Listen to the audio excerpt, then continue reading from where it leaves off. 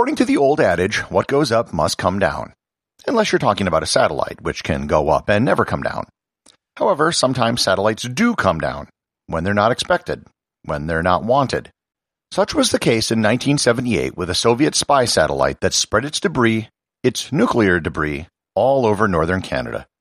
Learn more about Cosmos 954, the Soviet satellite that came crashing to Earth, on this episode of Everything Everywhere Daily.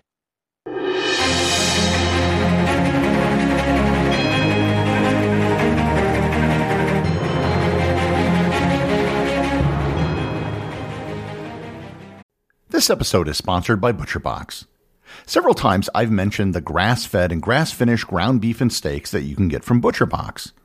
This time, I'd like to tell you about their exceptional salmon and seafood. Most of the salmon that you might buy at a store is actually farm-raised. These salmon are fed a diet that isn't natural for salmon, and as a result, their flesh tends to be gray, not pink. To compensate for this, they're then fed a synthetic chemical to replicate the color of natural salmon. ButcherBox sources all of its seafood directly from independent fishing operations in places like Alaska, Maine, and Massachusetts. Everything is wild-caught and sustainably harvested with no added chemicals, dyes, hormones, or preservatives. The result is some of the finest salmon, scallops, cod, and shrimp delivered directly to your door. Sign up for ButcherBox today by going to butcherbox.com/daily. and use code DAILY at checkout and enjoy your choice of bone-in chicken thighs, top sirloins, or salmon in every box for an entire year. Plus, get $20 off. Again, that's butcherbox.com/daily and use code DAILY.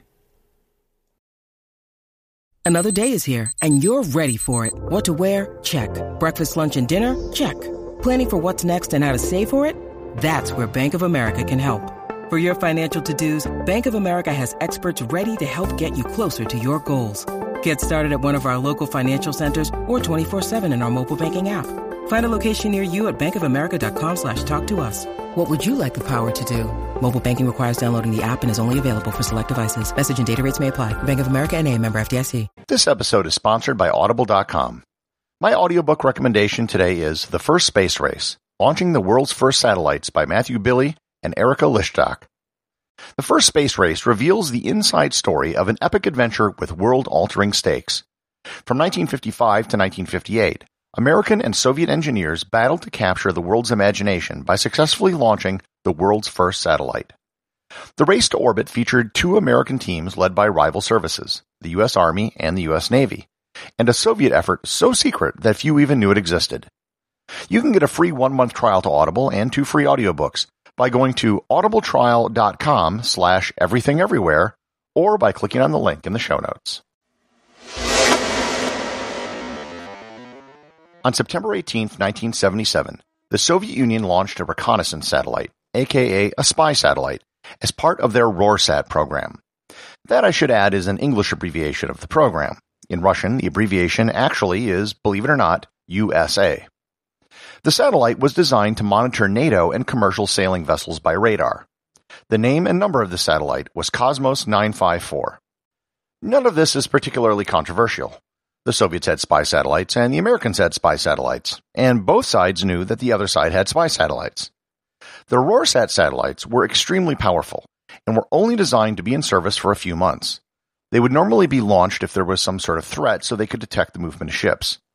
The radar used so much energy that batteries wouldn't work. Likewise, it had to be placed in a very low orbit to function properly. In very low orbits, there's just enough air molecules that you have to worry about drag. The satellite was designed to be aerodynamic for this reason, and it was also why the satellite would only work for a few months. For this reason, they also didn't use solar panels on the satellite, because it would cause too much drag. It was powered by a small nuclear reactor.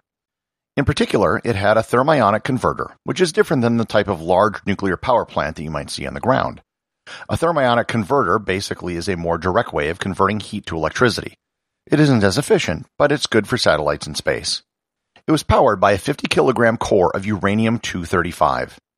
If you remember back to my radiation episode, uranium-235 is the rare isotope of uranium that makes up only 0.7% of natural uranium ore. While nuclear satellites were not in common use, they weren't uncommon either. The United States and the Soviet Union had both launched several dozen nuclear satellites. When you have a nuclear satellite, you have to be much more careful about how you end the life of the satellite than if it were solar-powered. Cosmo 954 was designed to separate the reactor core from the rest of the satellite and launch it into a disposal orbit, while the rest of the satellite would burn up on re-entry. Shortly after the launch of Cosmo 954, there were problems. The satellite was behaving erratically.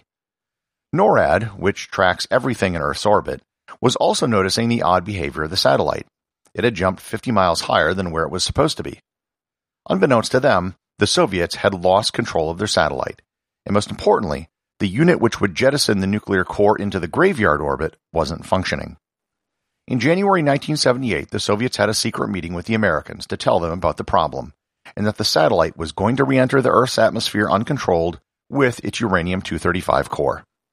The reactor was designed to be burned up, but the Soviets wanted the Americans to know before it happened, lest they think it was deliberate. Moreover, the Soviets didn't know when or where it would happen. The Americans quietly told their allies and other NATO members what was happening. The public was kept in the dark. On January 24, 1978, just after sunrise, Cosmos 954 entered the Earth's atmosphere in a ball of fire over northern Canada. The debris was spread out over an area 600 miles long and 30 miles wide, beginning with the Great Slave Lake in the Northwest Territories and going northeast. The Canadian government began Operation Morning Light, which was an attempt to recover as much radioactive material as possible that made it to the ground. It was extremely difficult to search the area in the middle of winter, in an area that was largely uninhabited with no roads. Teams set out on foot and in aircraft. The first phase of the operation went from January to April, and the second went from April to October.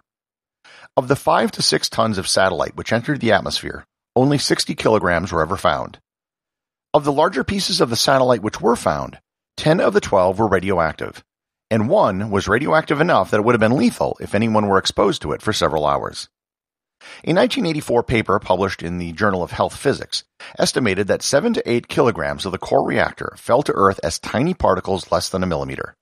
If anyone had ingested one, it would have given the radiation dose about the same as an X-ray. The rest vaporized into a mist and was suspended in the upper atmosphere of the Earth for years. By the time it reached the ground, most of the radioactive elements that were the most dangerous would have decayed, rendering it safe. Under the terms of the 1972 Space Liability Convention, the Canadian government gave the Soviet Union a bill for $6,041,174.7 Canadian dollars. The Soviets only ever paid $3 million of it. It was, and remains, the only claim ever filed under the Space Liability Convention. Executive producer of Everything Everywhere Daily is James Makala. The associate producer is Thor Thompson.